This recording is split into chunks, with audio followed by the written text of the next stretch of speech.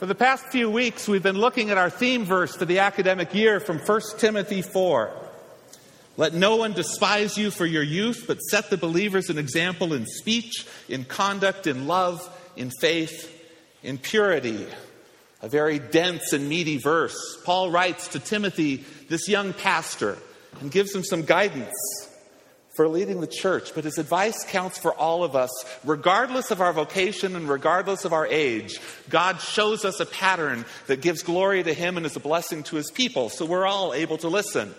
He calls each of us to set an example, and then he gives that list of words that's on our banner and that we've been exploring. We've talked about speech and conduct and love. And today we look at faith. Set an example in faith. It's an interesting topic, but I think it's one that a lot of people misunderstand. If you ask people what it means to set an example in faith, I think most people would come up with a list of behaviors. Go to chapel, well done. Go to church on Sunday. Serve people, be loving, go on a mission trip, pray. All good things, but not exactly what Paul's talking about here. And in fact, they all miss the point of this word. Oh, they set a good example, but not quite the example of faith that he's talking about. Now, don't get me wrong. Faith always expresses itself in action. And all those things I just mentioned are the result of a life of faith where we really know what God's doing in our life. It does things. It gets out there. But if we describe our faith only in terms of what we do, we're using that word in a very different way than God uses it. Because the Christian faith is in many ways the opposite of doing. Unlike all those actions, faith draws us away from ourselves into a relationship which causes us not to look in the mirror as narcissists and not to think about me, but to think about the other, to think about Jesus and what he is doing for us. Faith drives us to him. And it's a recognition that we as sinful people don't have the ability to do the most needed thing, to take care of our spiritual life, to take care of the things that are truly life and death. When we face that, we're powerless. And I don't like that message. Prideful human beings, and deep down, we're all filled with pride.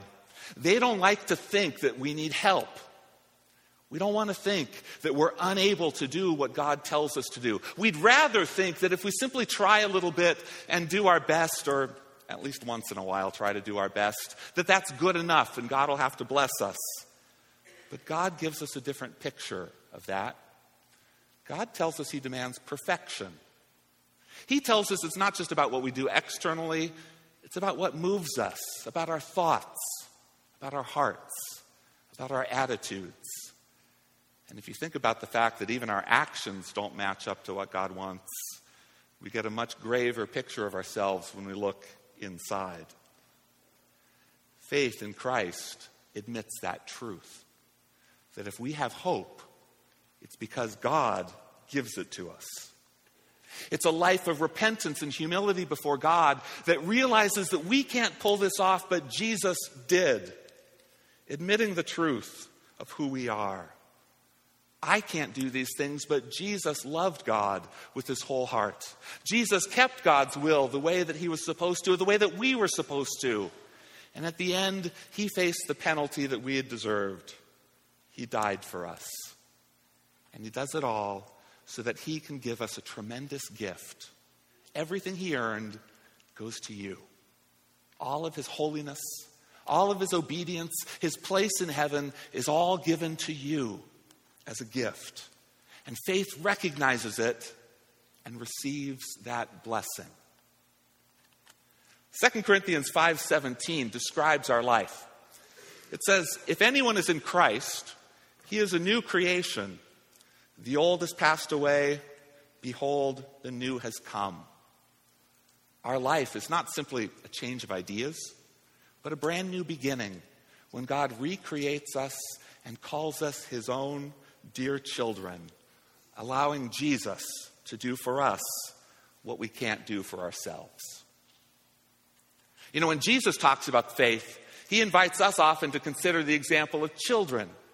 He tells us we must become like children to enter the kingdom of God. And unless one receives the kingdom like a little child, he'll never enter it. Now, he's not telling us to be immature, to be naive or ignorant, even to be tiny. He's calling us to receive things as children. Think what it's like when you were a kid. If you went out with your parents that loved you and trusted you, did you worry what you would take with you? Or did mom have everything you need? Whether it was a snack, money to pay for something, a jacket, medication, whatever it was in the magic bag of tricks, it was provided. We just left home without thinking about it, right? We know if we're with someone who cares for us and provides that we can trust them to give it to us. But in time, as we age, we get a little bit suspicious. You see, children will act this way. If they know you, if they have a relationship with you, you're not a stranger. And if you haven't betrayed them, given them a reason not to trust you, they'll typically believe you can do whatever you tell them. That's why it's so fun to mess with them. You can convince them of almost anything. Just make sure it's a joke and they know it.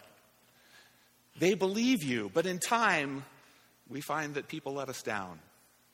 We find that people we trusted to do something fail to deliver. We find that at that moment when mom or dad used to pull something out to take care of everything, they're not there.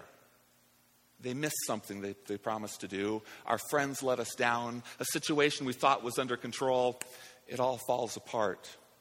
And we learn to be suspicious and skeptical.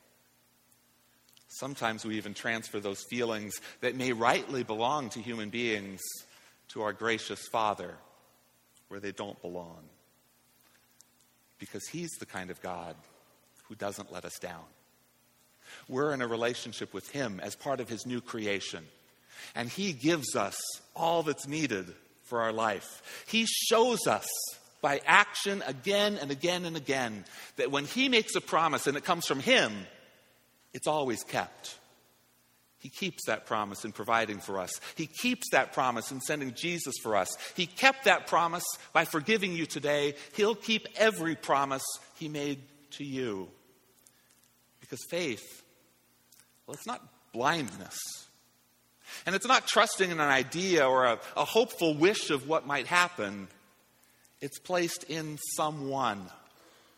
And only one deserves that kind of trust, absolutely. The only one who's never let us down, our Lord Jesus. That's what faith is. Knowing the God who can deliver, who's faithful, who blesses us over and over again. So what does it mean to set an example in faith? Paul's telling us to remember what matters.